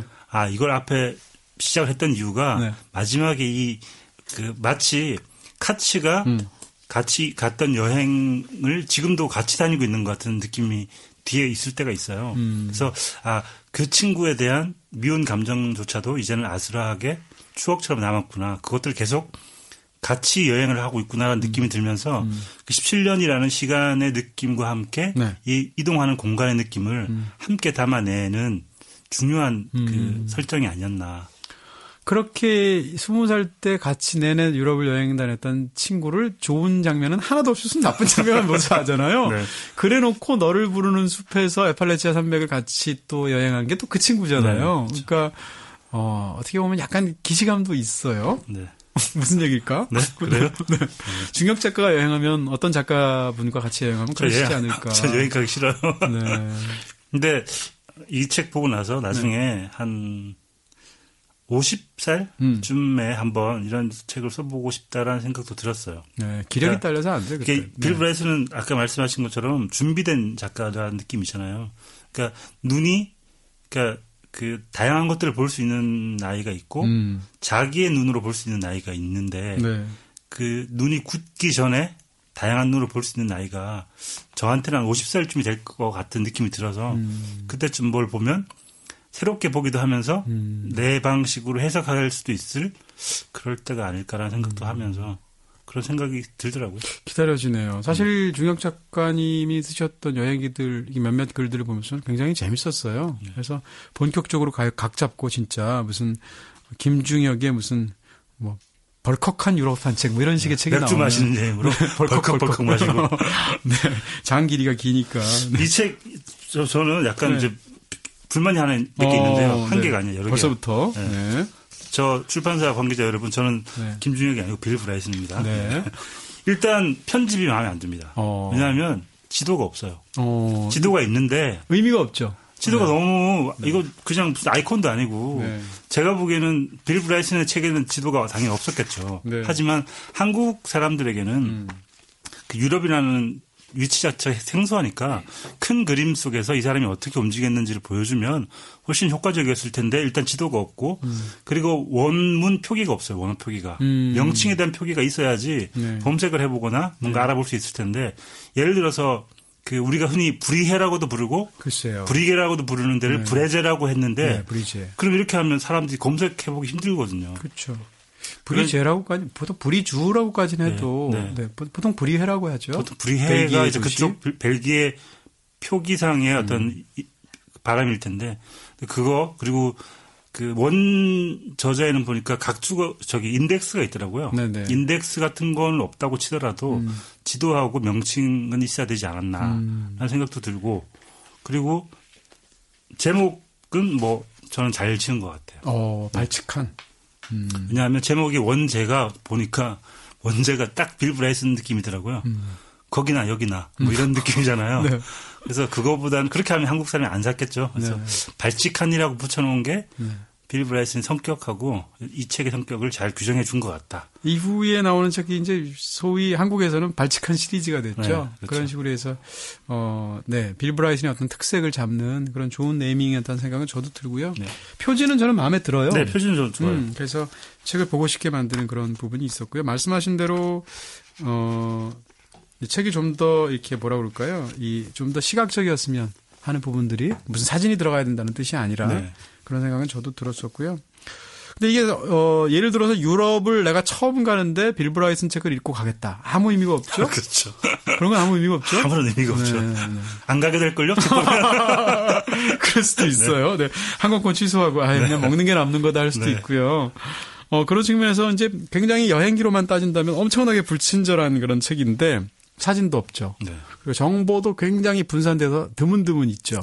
그리고 객관적 정보도 아니야 심지어. 그렇습니다. 자신의 주관적인 정보이기 때문에 믿을 수도 없어요. 심지어는 제가 갔다 온 도시도 꽤 많은데 여기가 이랬나 싶은 것들도 굉장히 많기도 하고 예를 들어서 무슨 여행기도 본인 아까 이 이야기 중혁 작가가 하셨다는 것하고 비슷하게 피렌체 갔다 온 얘기 같은 경우엔 호텔 엘리베이터 얘기랑 집시한테 도둑 맞은 얘기가 전체 거의 한 70-80%예요. 그러니까 사실 피렌체에 얼마나 쓸만한 게 많습니까? 근데 그거 다 베키오다리니 무슨 오피시 미술관이니 이런 거 다 빼고 두오모 잠깐 묘사하다 이 두 가지만 집중적으로 호텔 엘리베이터 책에만 묘사하고 있거든요. 근데 그게 너무 재밌잖아요, 사실. 그러니까 그런 면에서 굉장히 제멋대로인 여행기다. 이런 걸 먼저 우리가 사전 경고를 드려야 될 것 같습니다. 근데 이걸 보고 이제 초반 읽을 때는 나라에서 나라로 이동하는 것 같은 느낌이 있잖아요. 그래서 유럽의 여러 나라를 다니는구나. 네. 그러다가 그 책을 다 읽고 나면은 유럽이라는 이 대륙이 얼마나 특징적이고 특이한 대륙인가라는 느낌이 있는 게 나라와 나라의 구분보다 도시와 도시의 구분이 중요한 때도 있고 계층의 문제일 수도 있고 네. 이게 나라와 나라를 이동하는 여행처럼 보이지 않고 도시와 도시를 혹은 계층과 계층을 이동하는 여행처럼 보여서 나중에는 그게 오히려 더 크게 유럽이라는 나라를 좀 입체적으로 볼 수 있게 된 게 아닌가. 그렇습니다. 네. 아까 여정 얘기 잠깐 하셨습니다만 북서쪽에서 남동쪽으로 가다 보니까 필연적으로 그 나라와 나라 사이의 계급 문제, 권력 문제들 얘기할 수밖에 없고 맨 마지막에 있게 되는 특히 이제 터키나 더군다나 그 당시에 공산 정권이 무너진 직후에 그 혼란상에 있었던 그 불가리아나 이런 것들을 다루다 보니까 처음엔 사실 여행자의 윤리 이런 거 없잖아요. 네. 그러다가 뒤에 가면 점점 커지게 되면서 어떤 면에서 굉장히 묵직한 그런 쪽으로 이제 책이 종결이 되고 있고요. 재밌는 건 이제 유럽 여행인데 사실 빌브라이슨이 미국 여행기도 쓰잖아요. 네. 나중에. 근데 미국도 똑같이 사실 비슷하게 여행하잖아요. 재밌게 이런 식으로 막 비꼬아가면서. 근데 어쨌건 이 책을 처음 읽었을 때의 느낌은 미국인이 쓴 유럽 여행기다라는 게 굉장히 특징이라고 생각이 드는 거예요. 네. 그래서 근데 영국에서 오래 살기 때문에 유럽적인 특질을 알고는 있지만 그 미국인들이 갖고 있는 특성이 있잖아요. 이 책 속에서 소위 에스닉 조크가 굉장히 중요하잖아요. 많죠. 어느 민족, 어떤 나라의 특성에 관한 부분들. 네. 근데 이제 한국 사람들이 제일 여행을 가고 싶어 하는 게 일반적으로는 유럽이잖아요. 그렇죠. 유럽에 대한 로망이 있잖아요. 근데 그런 유럽에 대한 로망이 전혀 없는 미국인이 유럽을 좌충우돌 이렇게 다니면서 또 유럽 사람 특유의 미국 사람을 깔보는 태도가 있잖아요. 네. 반대로 미국 사람 특유의 유럽 사람들을 우습게 보는 부분들이 있는데 그런 부분들이 좌충우돌되면서 굉장히 재밌는 이야기들을 만들어내는 것 같아요. 그럼에도 저는 그 빌브라이슨이 미국 사람 중에서는 굉장히 유럽화된 사람이기 때문에 그 중심을 되게 잘 잡고 있는 것 같아요. 어떤 스웨덴 얘기를 할 때는 미국의 어떤 그 이상한 자본주의에 대한 비판을 하기도 하다가 재밌었어요. 네, 또 네. 반대로 유럽을 또 욕을 할 때는 미국적인 어떤 마인드로 욕을 하기도 하고 그 중간에 있는 사람이기 때문에 이런 글을 쓸 수 있지 않았나 라는 생각이 들고 그러니까 인종 폄하적인 말도 되게 많은데 위험한 부분도 그렇죠. 있어요. 제가 아마존 가서 그 리뷰를 좀 봤더니 그런 걸 불편해하는 사람들 꽤 많더라고요. 당연히 그렇겠죠. 네, 당연히 많을 것 같고 게다가 저는 웃겼던 게 일본인들을 폄하하는 얘기 있잖아요. 네. 일본의 이상한 네이밍의 방식을. 네, 워크맨 같은. 네. 워크맨은 실제 핸디캠. 걷지도 못하고 사람도 아닌데 네. 왜 워크맨이라고 이름을 지었나. 네. 이런 식의 일본인들이 네. 그러니까 세계를 지배하게 놔두도록 우린 뭐 했나. 네. 이런 얘기를 하기도 하고. 그 말 끝에 맨 마지막에 뭐라고 쓰냐면 하긴 1년 12달 와이셔츠만으로 입고 살아도 아무 문제가 없는 사람들이니 그럴 수도 있겠지. 그렇죠. 네, 그런 네이밍에 만족할 수도 있겠지. 일본인들이 보면 어떨까요? 그러니까. 네. 네. 근데 인정을 하면서도 네. 또 발끈할 수도 있을 것 같고 저는 재미있었던 게 제일 감동적이었던 그 나라의 특징을 얘기했던 것 중에는 이탈리아인을 설명할 때 가장 가고 싶게 썼죠. 네, 정말 욕 한참 해놓고 네. 그래도 그게 이탈리아다. 난 그 이탈리아를 좋아한다. 이런 식의 얘기를 하는데 이게 이 사람의 여행에 대한 태도구나. 정말 어떤 부분은 싫고 어떤 부분은 좋지만 결국 내가 사랑하는 나라들이 있고 그 나라에 대한 끌림을 이 책으로 표현을 했구나. 그런 생각이 들더라고요. 결국 굉장히 불평과 냉소가 많은 책처럼 보이지만 다 읽고 나면 이 사람 참 따뜻한 사람이구나 라는 생각을 하게 되고 빌브라이슨이 좋아하는 여행지의 공통점은 사람들이 좋다는 거예요. 네. 빌브라이슨은 상대적으로 게르만 쪽의 국가들을 싫어하는 것 같고 그렇죠. 소위 이제 독일이나 스위스, 오스트리아, 뭐 이런 네, 오스트리아 상대적으로 이런 남유럽 쪽을 좋아하고 그다음에 북유럽 중에서는 상대적으로 사람들이 가장 이 활달한 뭐 예를 들면 네덜란드나 덴마크 사람들을 노르웨이나 스웨덴 사람보다 훨씬 좋아하고 네. 이런 식의 것이어서 빌브라이슨 자체가 사실 유럽 미국에서도 뭐라고 그럴까요? 약간 깡시골 출신이잖아요. 그렇죠. 네, 아이오와니까 네, 약간 좀 이렇게 중앙에서 한참 멀리 떨어져 있는 그런 쪽의 사람인데 빌브라이슨 자체가 굉장히 인간적으로 푸근한 사람인 것 같아요. 네. 작가들이 그 아이오와 레지던스가 있는데 네. 갔다 오면 저 치를 떨더라고요. 정말 할 게 없다고. 정말 깡천이라고. 갔다 오면 그냥 소설 엄청 써가지고 오는 거군요. 할 일이 못 없어서. 가겠어요. 그렇죠. 전 도시가 좋기 때문에. 네. 여기 이미 그렇다고 네. 1층 지하 1층 작가의 말을 통해서 선언을 하셨으니까. 그리고 약간 네. 이 사람의 정서 자체가 네. 급하거나 이런 것보다는 여유 있고 뭐 즐기는 걸 좋아하고 그렇게 또 맥주를 처마시고 그러니까 처묵처묵 처묵처묵하고 그리고 또 신기한 게 늘 혼자 처묵처묵 하시는 도중에 네. 책은 열심히 보세요. 글쎄 말이에요. 늘 술집 할 때 책을 들고 가잖아요. 그 책도 소설이 아니에요. 뭐 제2차 세계대전 이런 책이에요. 흑사병 얘기 네. 보고 뭐 이러는. 근데 실제로 책 보세요? 여행 가면? 그럼요. 저는 네. 책을 안 보거든요. 아 그러세요? 볼 시간도 없고 책 보는 걸 별로 이렇게 여행 가면 의외로 한 우리나라의 경우는 이제 라이프 사이클 자체가 밤에 할 수 있는 게 굉장히 많은데 외국에서는 해가 지면 사실 저는 이제 무슨 빌브라이슨처럼 혼자 바에 가서 뭐 술을 홀짝홀짝 마신다거나 그러지도 않거든요. 네. 그러다 보면 어느 시간 이후로는 할 수 있는 일이 없어요. 글을 쓰거나 책을 보거나. 네. 근데 여행 가면 일찍 안 자게 되나? 여행 가서도 일찍 가게 되죠. 아니 여행 가서 일찍 옷 빼면 큰일 나죠. 내가 2시에 일어나 버리면 하루 관광 2시간 하고 끝나는 거죠. 그러니까요. 네. 그래서 저는 여행 가면 일찍 자게 되니까 낮에는 또 돌아다니다 보면 책 볼 시간이 거의 없더라고요. 그리고 이제 이동 때 예를 들면 특히 뭐 비행기 같은 데서는 이제 저는 저기 영화 전혀 안 보거든요. 뭐 자막 문제도 있고 여러 가지 그 화면 비율 문제도 있고 그래서 책을 필사적으로 보게 되는데 책이 제일 잘 읽히는 순간 중에 하나가 비행기 기내에서요. 저는 네. 그런 면에서도 책이 저는 안 읽히던데. 뭐 해요 그럼 기내에서? 저요? 기내에서 스튜어디스 얼굴 보고 있고 그냥 멍하니 보고 있죠. 에마뉴엘 상상하고 이러는구나. 네. 책은 못 봐요. 책은 못 보고 딴 걸 할 수도 없어서 네. 그냥 멍하니 있는 게 주로 하는 일이죠. 아니 그게 어떻게 보면 굉장히 중요한 심리적인 어떤 그런 기제예요. 왜냐하면 뭐 예를 들어서 무슨 행동주의적인 치료법을 가장 많이 쓰고 있잖아요. 정신적인 질환 같은 걸 할 때 자기가 두려워하는 대상을 오히려 그것을 묻어두는 것이 아니라 계속 접촉하게 하고 함으로써 일종의 뭐라고 그럴까요? 상대적으로 감정적인 역치를 낮춘다 그러나 네.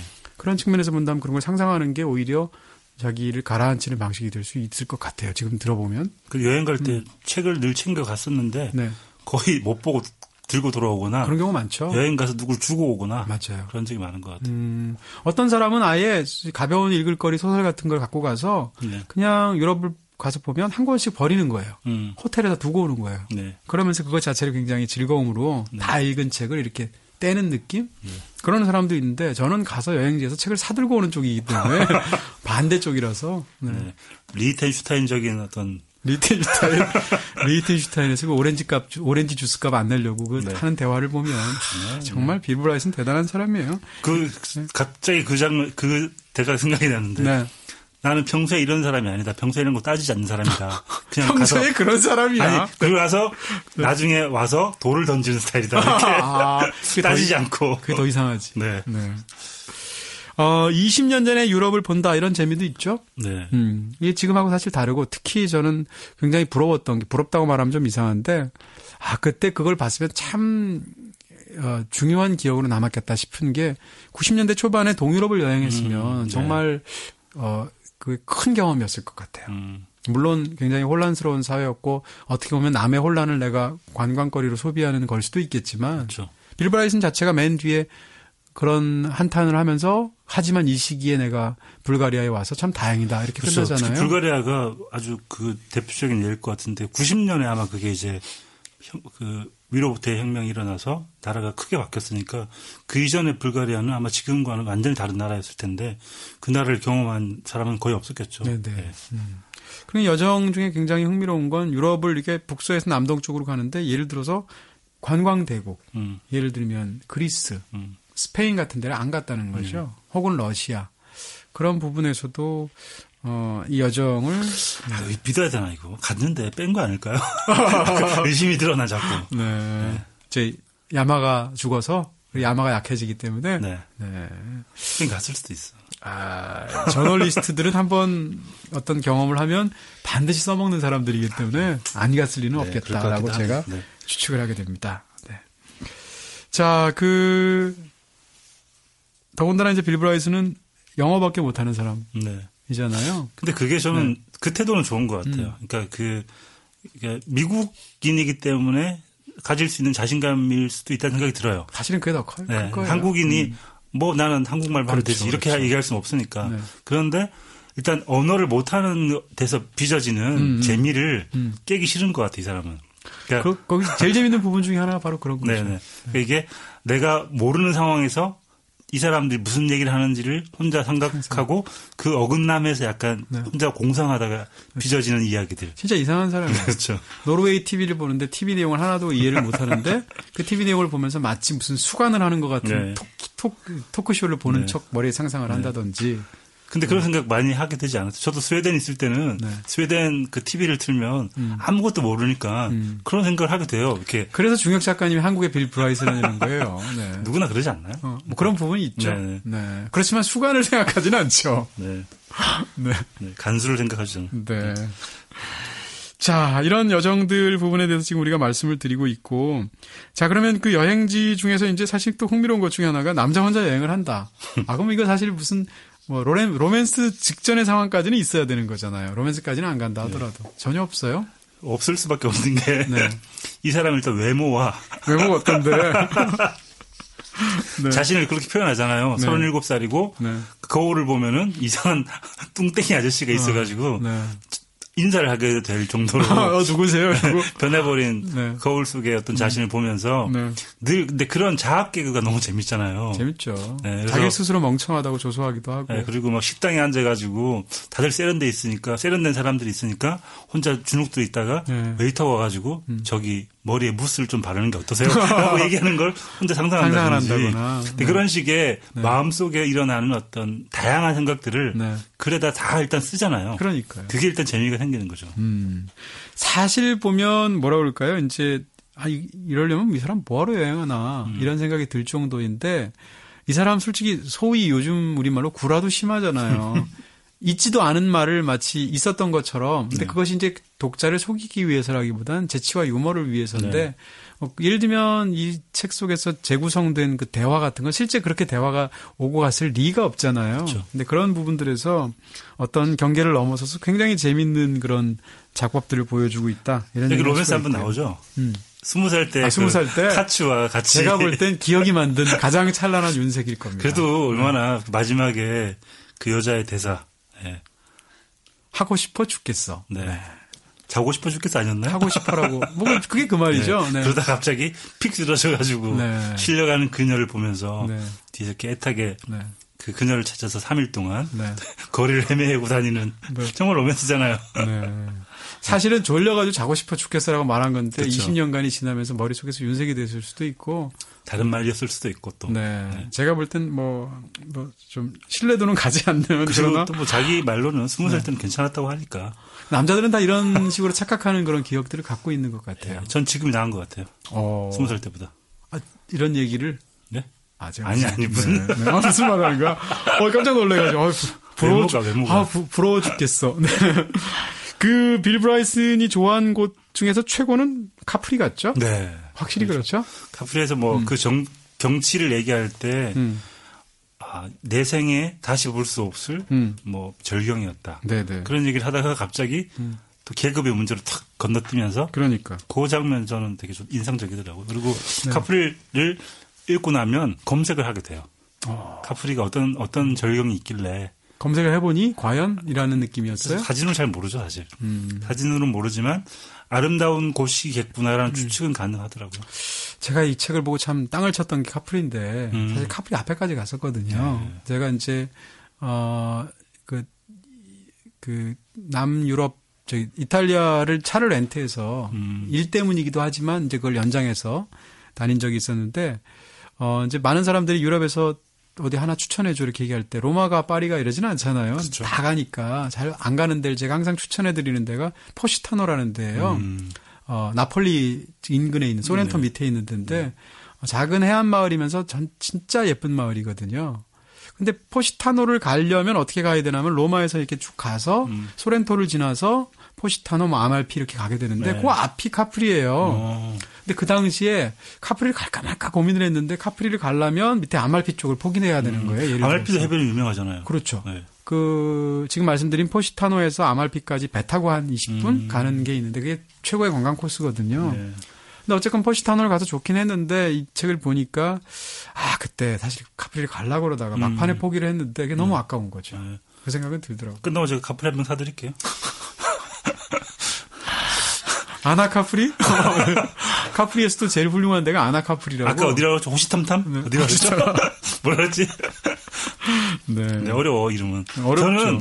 저는 약간 여기서 브레제라고 표현했던 브리헤를 전 갔거든요. 네. 가셨어요 여기? 네, 브리헤 정말 좋았거든요. 못 갔어요. 브리헤는 정말 작은 도시고 네. 자전거로 거의 한 10분이면 다 돌아다닐 수 있고 너무너무 예쁘고 좋은 도시예요. 네. 근데 브리헤가 또 영화에서 한번 배경이 된 적이 킬러들의 있어요. 도시. 킬러들의 도시라고 이런 영화도 참 좋아요. 인 브리헤 네. 그 제목인데 그 영화도 너무 좋거든요. 그렇죠. 그 영화에도 이제 브리헤가 나오는데 네.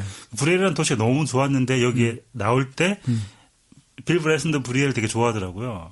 그렇죠. 네, 그래서 그 아담한 도시 그리고 가보고 싶어요. 그 되게 유명한 브리헤 땡땡 그러니까 벨기에 그 네네 만화 캐릭터죠. 네. 땡땡 기념관에 있는데 약간 샵 같은 게 있어요. 거기 물건이 너무 좋은 게 많아가지고 지금 제일 후회하는 게 안 사온 거 사왔는데 더 못 사온 거. 더 사올 걸. 네. 한 번 더 가면 앞으로 제 것도 하나 네. 부탁드려요. 근데 보통 브뤼셀을 많이 가는데 브리헤는 잘 안 가게 되죠. 근데 그 도시의 인상이 저는 되게 남아서 가서 제가 연락드릴게요. 가서 연락하면 뭐해? 가지고 오라니까. 네. 아니, 언젠가는 가려고 하는데, 네. 브리에 굉장히 가고 싶다는 생각 들고, 저도 그 생각 결정적으로 하게 된 게 킬러들의 도시 때문이에요. 네. 마틴 맥도나 감독 영화 자체가 참 좋고, 네. 콜린 페럴이라는 그 배우 자체는 별로 안 좋아하지만, 네. 사실 사람들이 생각하는 것보다 훨씬 연기 잘하는 배우거든요. 전 사실 콜린 페럴을 되게 싫어했었는데, 네. 그 영화를 보고 좋아졌어요. 그러니까요. 그래서 마치 콜린 페럴이 빌브라이슨의 잘생긴 버전 같기도 하고, 바람둥이 버전 같기도 네. 하고. 투덜투덜하면서 이렇게 네. 킬러인데. 맞습니다. 네. 어쨌건 이 책을 전부 다 읽고 나면 꼭 가보고 싶었던 곳이 세 군데가 있는데 하나는 카프리, 하나는 브리헤, 네. 또 하나는 함메르페스트. 저는 가보고 싶어요. 네. 오로라 한번 보고 싶다는 생각이. 근데 너무 이 시간이나 이 돈이나 비용이 많이 드는 것 같죠? 그렇죠. 그리고 오로라라는 게 한 달 작정을 하고 가야지 네. 볼 수 있을까 말까 한 거기 때문에. 근데 확실히 그 글을 쓸 때 어떤 부분에서 길게 써야 되는지를 아는 사람인 것 같아요. 그러니까 이 한마리 페스트에서 그 오로라 맞아. 묘사할 때 정말 맞아. 갑자기 빌브라이슨답지 않게 그렇죠. 너무 서정적으로 쓰고 카프리 묘사할 때 그랬고 또 리텐슈타인 공국 맞아. 묘사할 때 약간 그랬거든요. 그래서 저도 한마리 페스트하고 리텐슈타인 공국을 한번 가보고 싶어요. 저는 그 도시가 너무 그 나라가 너무 재밌을 것 같아요. 네. 네. 근데 그 일화가 너무 웃기지 않았어요? 네, 웃겼어요. 네. 그 군대가 이제 있는데 네. 군대가 몇 년인지 모르겠지만 그 마지막으로 활동했던 시기에서 80명의 군인이 모여가지고 이탈리아를 치러 왔는데 돌아올 때는 오는 길에 친구를 사귀어가지고 81명이 돌아오고 한 명도 죽지 않고 네. 그래서 그 공국의 대공이 우리나라는 아무도 이길 수 없다. 네. 그래서 바로 군대를 해산해버리고 지금은 거의 스위스와 붙어서 거의 스위스에게 거의 대부분의 행정을 맡기기도 하고 위임하는 네. 나라인데 저는 그런 작은 인구가 한 3만 정도로 나와 있던데 한번 가보고 싶더라고요. 이 주말에 홍대 쪽에 나오는 사람들 숫자보다 적을 것 같아요. 그렇죠. 그런 생각이 들 정도로 작은데 근데 이제 저는 사실 이 책을 보고 약간 몰랐던 것 중에 놀란 게 리텐슈타인의 경우에 여성 보통 선거권이 부여된 것이 1983년도라는 거예요. 네. 저는 사실 깜짝 놀랐습니다. 그리고 스위스도 여성들에게 남성과 똑같은 동등한 투표권이 주어진 게 1971년도라는 거예요. 그렇죠. 그래서 이 중부 유럽의 보수성은 우리가 생각했던 것보다 훨씬 더 네. 보수적인 곳이구나. 네. 저도 사실 여행을 많이 다닌 사람인데 독일을 상대적으로 별로 안 끌리거든요. 별로 많이 가지도 않았고. 근데 그런 어떤 느낌이 사실 빌브라이슨하고 비슷한 그런 어떤 본능적인 어떤 거부감 같은 게 있었나 봐요. 독일도 그래서 제가 보기에는 그 자신들의 어떤 이미지를 아는 것 같아요. 그래서 베를린이 약간 예술의 도시처럼 이렇게 부흥되는 것도 아마 그런 이미지를 좀 없애기 위한 그런 부흥책 같은 게 아닌가라는 생각도 해보게 되고요. 근데 독일 생각하면 누구나 다 이렇게 제가 또 재밌었던 일화가 빌브라이슨의 그 영국인 친구가 있었는데 독일에 거주를 하는 친구인데 빨래를 널어놓고 왔는데 주인 집 아주머니가 전화해가지고 빨래 똑바로 다시 와서 빨래를 다시 넣으려고 이런 얘기를 할 정도의 어떤 국민의 성격 같은 걸 보여주는 거잖아요. 그런 게 참 재미있기도 하지만 그 말씀하신 것처럼 중부의 어떤 그렇습니다. 답답한 네. 모습이기도 한 거죠. 이 구체적으로 각 지역마다의 재밌었던 이야기들은 이제 2부에서 구체적으로 하는 게 네. 좋을 것 같고. 2부도 있나요? 네. 네. 사실 이 여행 더군다나 이 빌브라이슨 지역은 에피소드가 워낙 재밌는 게 많고 뭐 묘사가 워낙 유머러스하고 하다 보니까 얘기하려면 사실은 끝없이 할 수 있어요. 할 수 있는데 그중에 이제 일부에서 한두 가지만 더 첨가해서 말씀을 드린다면 아까 얘기했듯이 제가 초반에 잠깐 얘기했는데 여행기 특유의 호들갑이 없다는 거. 그러니까 여행에 대한 기대치가 굉장히 낮다는 거. 그런 얘기를 하면서 이 흥미로운 건 이 책의 상당 부분이 호텔 아니면 대중교통수단에서 일어나는 일들인데. 그렇죠. 네. 근데 대부분이 실수투성이잖아요. 네. 저 같으면 이렇게 항상 방구하는데 쩔쩔맬 정도면 나한테 예약하겠네? 근데 예약은 한 번도 안 하잖아요. 미국 사람이. 근데 이때는 예약 문화가 별로 발달하지 않아서 그런 거 아닐까요? 아무리 그래도 90년대 초반에 미국 사람이 혼자 유럽을 여행하는데 일반적으로 예약을 안 할까요? 호텔을? 할 것 같은데 내 생각에. 그때 인터넷도 없었고요. 전화도 사실은 추천을 받아야 되는데 그냥 이 사람의 성격이나 스타일 자체가 그러니까 제 얘기는 이게 스타일이라는 그렇죠. 거죠. 가서 그냥 구하는.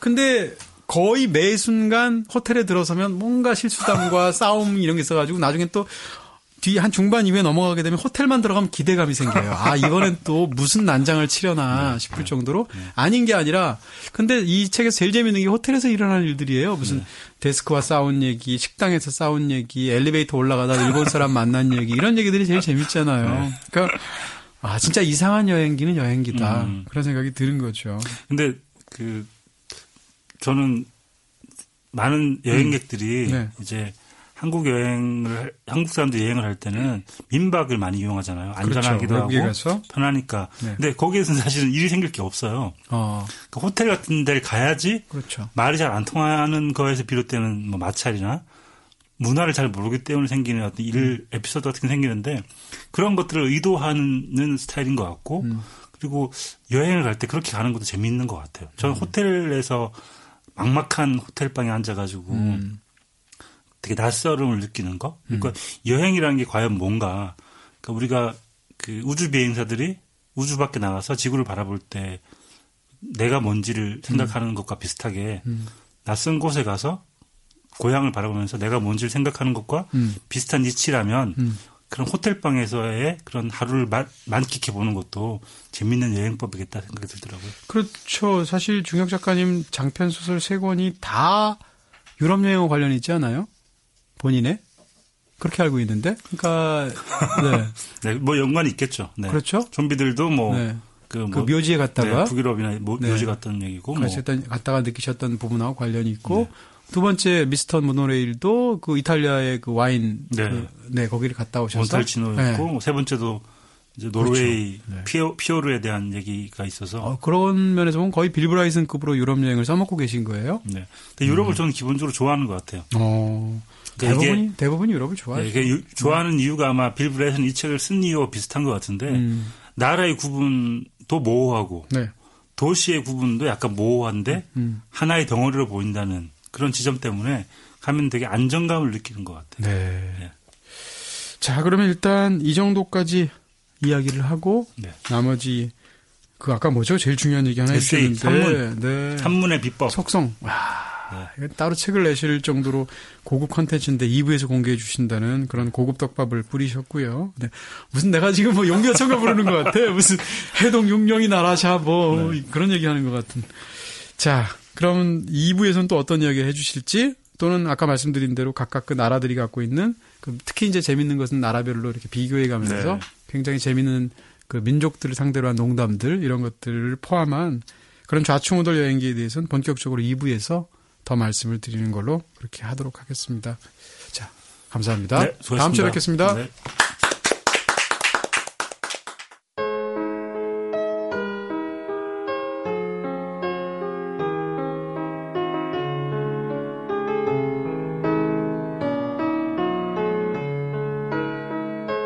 한 권의 책이 나오기까지 에디터 통신.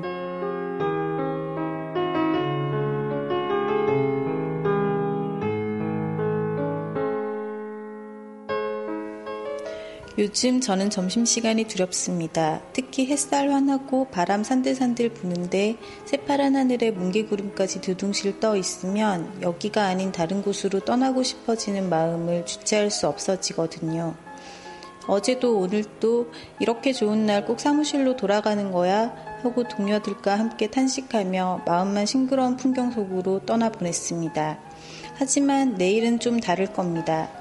지난 봄 내내 이 책만 만들고 나면 두고 보라지 라고 마음을 억눌렀던 책이 드디어 나왔으니까요. 안녕하세요. 걷고 또 걸어도 다시 걷고 싶어지는 우리 길을 담은 책. 대한민국 다시 걷고 싶은 길을 만든 위즈덤하우스 편집부 정지연입니다. 이 책은 우리나라에서 유일한 국내 여행 전문 여행 작가들의 모임인 한국여행작가협회의 걷기 여행책입니다. 걷기의 즐거움에 푹 빠진 여행자들을 위해 우리나라 전역에는 길들을 조성하느라 여념이 없는데요. 수도권부터 제주도까지 우리나라 구석구석을 샅샅이 누빈 여행 작가들이 우수한 길들 가운데 친환경적으로 정비해 자연 그대로 황홀한 길들, 그 중에서도 이상하게 자꾸만 찾게 되는 길, 지역민들이 유난히 사랑하는 길을 엄선해 이 책에 실었습니다. 여행책을 만들 때 가장 곤란한 점은 눈앞에 아름다운 길과 풍경 그리고 행복한 사람들이 있는데 정작 제 엉덩이는 자꾸 들썩이지 못하도록 의자에 눌러 앉혀야 한다는 겁니다. 전북 무주 내도리에 있는 금강 마실길 편을 작업할 때 특히 그랬습니다. 1971년에 만들어진 금강 마실길은 길 자체도 아름답지만 길이 만들어진 사연은 더 애틋합니다. 금강이 크게 굽이쳐 흐르는 바람에 섬 아닌 섬이 되어버린 내도리 뒷섬마을 부모들이 비만 내리면 마을에 갇히는 자식을 학교에 보내기 위해 강변에 거대하게 솟아있던 질마바위를 일일이 망치와 정으로 쪼아낸 길이거든요. 금강 마실길은 금강 벼랑을 따라 질마바위를 뚫고 고요한 강변길이 이어집니다. 40여 년 전 부모가 애타는 마음으로 만들어준 이 길을 아무 걱정 없이 오가며 개구지게 장난쳤을 까까머리 아이들의 떠들썩한 목소리가 왠지 그립습니다. 어느새 봄꽃들이 진 자리에 초록빛 잎사귀들이 눈부시게 일렁이는 초여름입니다. 제주도 선을보자왈 동백길을 소개해 주신 여행작가가 이런 말씀을 하셨습니다. 그 길을 따라 점점 우거지는 숲속을 건너라면 자연은 오랜 시간 공들인 초록빛 아래로 아픔까지 가라앉히는 것 같다고요. 마음이 자꾸만 다른 곳으로 달아난다면 단지 날마다 무의식적으로 책바퀴처럼 오갔던 길에서 조금만 벗어나면 됩니다.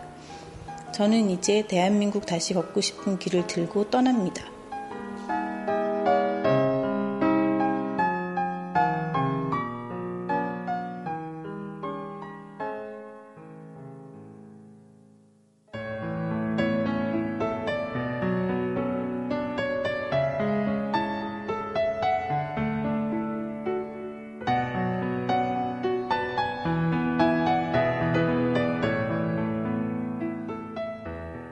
닥터 K의 고민 상담소. 오늘 사연을 읽어드리겠습니다. 옆 부서에 다른 회사에서 스카우트된 팀장이 왔다기에 인사를 하러 갔더니 대학 여자 동기였습니다. 대학 때 친하지 않았지만 사회에 나와서 만나니 반가워 친해지게 되었고 같이 밥도 자주 먹고 술도 마시고 했습니다. 같이 지내다 보니 통하는 것도 많고 특히 업무와 관련된 고민을 함께 나눌 수 있어 좋았습니다. 그 친구 덕에 회사 다니는 게 즐겁고 활력이 생긴 것 같습니다. 그런데 얼마 전 동료 중에 한 명이 복도에 있는 그녀를 보고 저기 내 오피스 와이프 있네? 라고 하는 말을 들었습니다. 저는 소스라치게 놀랐습니다. 그리고 그 동료에게 왜 쓸데없는 소리를 하냐? 라고 하며 화를 냈습니다. 그런데 그 말을 듣고부터 저는 제 그 친구를 대하기가 껄끄러워졌습니다. 괜히 회사에서 우리 둘 사이를 이상하게 보는 것 같아 신경 쓰이고 또 집에 있는 와이프에게도 미안한 생각이 들었기 때문입니다. 정말 전 순수하게 그 친구를 마음 잘 맞는 회사 동료로 생각했는데 단지 이성이라는 이유 때문에 오피스 와이프라니 어쩌니 하며 색안경을 쓰는 사람들의 입방아에 오르내리기 싫습니다. 진짜 회사에서는 이성이 좋은 동료가 될 수 없는 걸까요? 우선 이성은 좋은 동료가 될 수 없느냐라는 질문에 대해서 저는 얼마든지 좋은 동료가 될 수 있다라고 생각한다는 제 말씀을 전해드리고 싶습니다. 이성이라고 친한 동료가 되지 말라는 법도 없고 좋은 동료임에도 그 사람이 이성이라는 이유만으로 어색해지고 멀리하는 것이 오히려 저는 더 이상할 듯합니다. 이성 동료와 친하게 지내는 것이 어색해지고 다른 사람들의 눈치를 봐야 한다면 직장 생활하기 참 불편할 겁니다. 다만 이 사연을 주신 분에게 중요한 것은 이성 동료와 심리적 거리를 잘 유지할 수 있느냐 없느냐의 여부라고 생각합니다. 감정적으로 너무 뜨겁지도 않고 너무 차갑지도 않은 관계를 잘 유지할 수 있느냐 하는 문제겠지요. 이분의 사연을 다시 한번 잘 읽어보면 친해지게 되었다, 함께 할 수 있어 좋았다 라고 하셨습니다. 그래서 직장 생활이 즐겁고 활력이 생긴다고도 했습니다. 이런 느낌이 든다면 이성의 동료에게 긍정적인 감정을 느끼고 있다는 것만큼은 부인할 수 없을 겁니다. 다만 그것이 이성으로서 긍정적인 감정을 느끼는 것이 아니라 단순히 좋은 동료로서 좋은 감정을 느끼는 것이라고 이분은 여기고 있는 듯합니다. 하지만 이분의 사연을 조금 더 들어보면 다른 동료가 오피스 와이프라는 표현을 썼을 때 소스라치게 놀랐다고 했습니다. 이성 동료에 대해서 편안한 감정만 가지고 있었다면 소스라치게 놀라지는 않았을 것 같습니다. 더욱이 이성 동료를 정말 순수하게 마음이 잘 맞는 동료라고 생각했다라고 오히려 강하게 표현한 것도 어쩌면 자신의 감정에 한계를 만들기 위한 자기 방어가 아닌가 하는 생각도 들었습니다. 사람의 감정은 끊임없이 변합니다. 특히 사람과 사람 사이에서 일어나는 감정은 어떻게 진행될지 아무도 모르는 일입니다. 심지어 특별한 감정을 느끼지 못했던 사이라 하더라도 같은 프로젝트 팀에서 같이 고생해서 일하다 보면 특별한 감정이 생기는 경우를 흔히 봅니다. 첫인상은 좋지 않았는데 시간이 흐르다 보니 매력을 느껴서 사랑에 빠져 결혼했다는 연애담은 흔하게 듣기도 합니다. 심지어 이성적인 감정이 전혀 없던 사이에서도 분위기 좋은 음악과 술 한잔 때문에 성적인 매력을 느끼게 되기도 합니다. 감정은 이성과 의지의 조절 하에 있는 것이 아니라 제 스스로 살아 움직이는 것입니다. 때로는 화난 코끼리가 되어서 내가 마음대로 조정할 수 없게 되기도 합니다. 때에 따라서는 이성적 사고보다 감정이 더 솔직한 내 마음을 반영하는 것일 수도 있습니다. 이성적으로는 좋은 동료일 뿐이야 라고 믿고 싶더라도 힘든 일이 있을 때나 내 고민을 털어놓고 싶은 상대를 떠올릴 때마다 이성 동료가 가장 먼저 떠오른다면 그 사람과의 관계는 이미 감정적으로 특별해진 것입니다. 감정이 오히려 더 솔직하게 반응하는 것이죠. 그러면 이성의 직장 동료가 좋은 동료로 남기 위해서는 남자도 여성 동료를 항상 경계해야만 하는 것일까요? 반대로 여성은 남자 동료에게 일부러라도 일정한 거리를 유지하려고 애써야만 하는 걸까요? 꼭 그렇게 조심할 필요는 없을 겁니다. 다만 자기 마음에 대해서 확실한 듯 믿지는 말라는 것을 말씀드리고 싶을 뿐입니다. 감정은 언제 어디로 튈지 모르는 화난 코끼리이니 내가 마음대로 조종할 수 있다는 지나친 확신은 좋지 않다는 것을 말씀드리고 싶을 뿐입니다. 감정이 뜨거워지면 생각의 폭이 점점 좁아진다는 것을 아셨으면 좋겠습니다. 우리는 우울함에 빠져들면 우울한 생각만 하게 됩니다. 내 자신이 초라해지고 미래는 희망 없다고 믿게 됩니다. 반대로 기분이 좋아지면 자신감이 더 커지고 화려한 미래가 펼쳐질 것이라고 믿게 됩니다. 그래서 앞으로 닥칠 위험에 대해서는 무시해버리는 경향이 커집니다. 누군가와 만나서 즐겁고 활력을 느끼게 되면 앞으로 생길 수 있는 위험 가능성에 대해서는 낮게 평가하게 됩니다. 심지어 위험이 생기더라도 별 문제 없거니 스스로 잘 제쳐할 수 있을 것이다 라고 쉽게 믿어버리게 됩니다.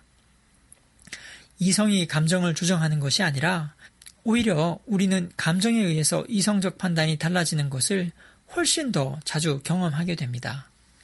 사연을 주신 분께 제가 드릴 수 있는 조언은 딱 두 가지입니다. 첫째, 자기 감정에 대해서 너무 확신하지 마라 라는 것과 둘째, 감정은 이성적 판단에 편향을 불러일으킬 수 있으니 지금 자기가 생각하고 있는 바를 액면 그대로 너무 믿지는 마시라 라고 조언을 드리고 싶습니다.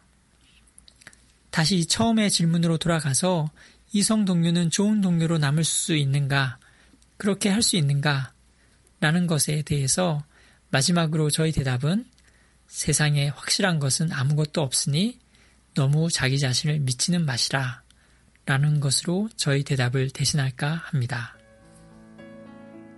정신과 전문의 김병수 박사의 닥터K의 고민상담소는 직장과 일상에서 생겨나는 다양한 고민을 함께 해결해 보려고 합니다. 같이 나누고픈 고민을 redbook@wisdomhouse.co.kr로 보내주시면 닥터K가 성심성의껏 답변해 드리겠습니다.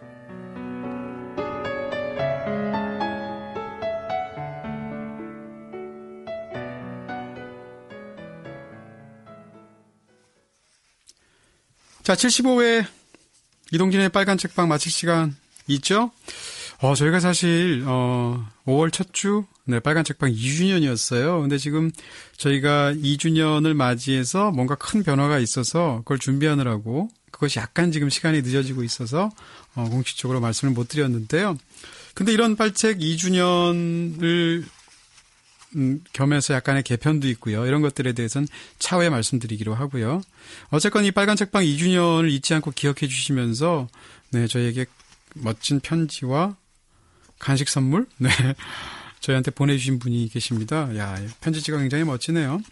빨간 책방 2주년 축하드립니다. 2년이라는 시간 늘 함께했습니다.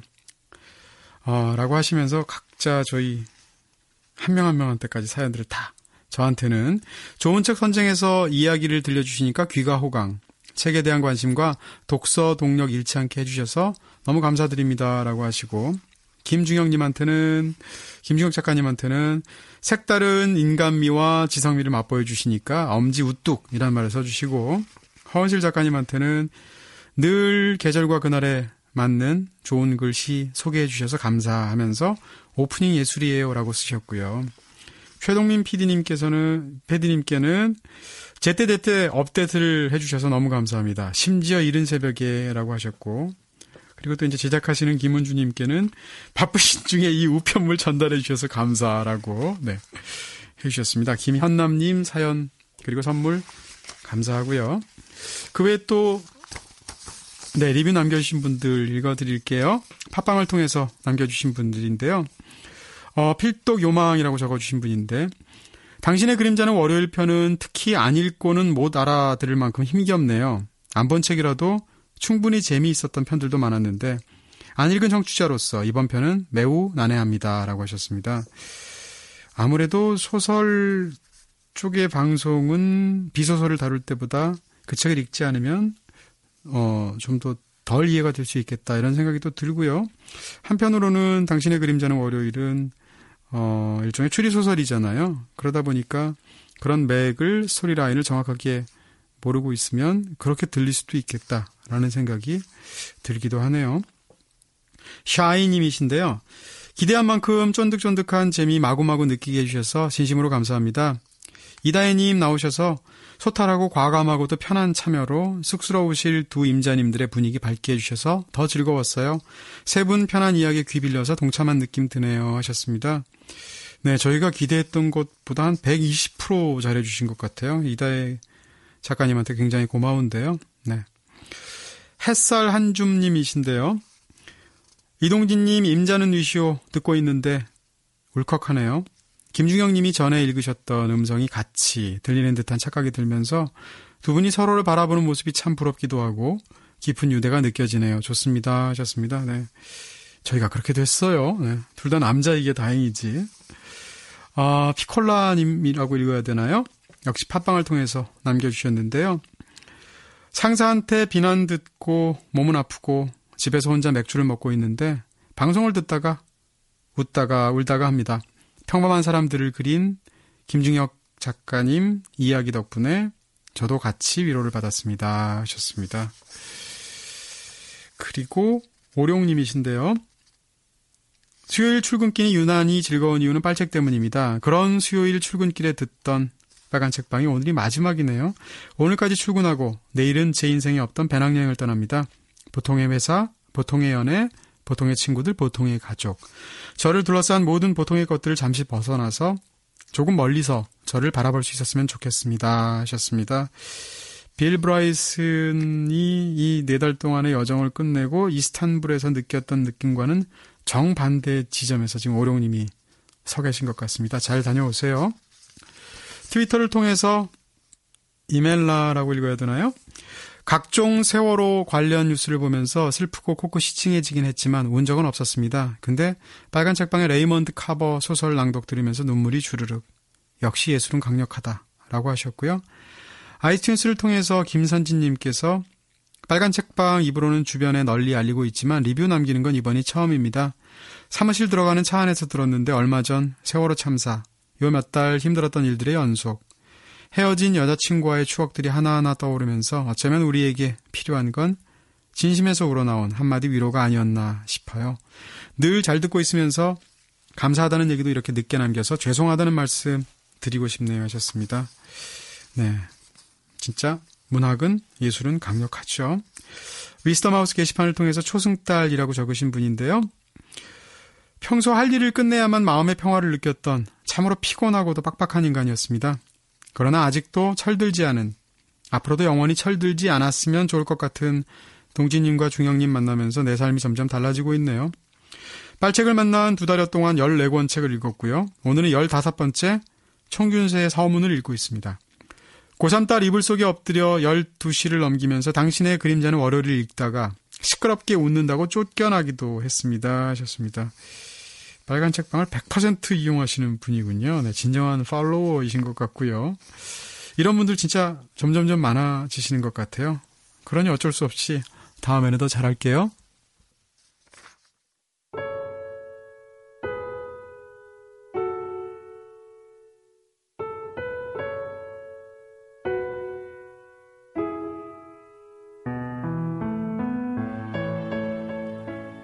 이렇게 앉은 자세, 신해욱. 있잖아, 이렇게 탁자 앞에 앉아 숨겨두었던 팔을 꺼내 머리를 묻으니까 땅속에 숨은 기분이 된다. 땅속에는 깊은 줄거리가 있다고 하지. 시를 따라가듯 줄거리를 짚어가면 나는 제3의 인물이 된다고 하지. 줄거리의 끝에서 우리는 서로를 알아볼 수 없게 된다고 해. 그러니 내 옆에 의자에 앉아 너는 나의 머리를 쓰다듬어 주었으면 좋겠다. 밤을 새워 주었으면 좋겠다. 눈을 가리고 만든 물건들 속에는 내 손이 섞여 있을 거야. 눈을 가리고 그린 그림 속에서 나는 너를 더듬고 있을 거야.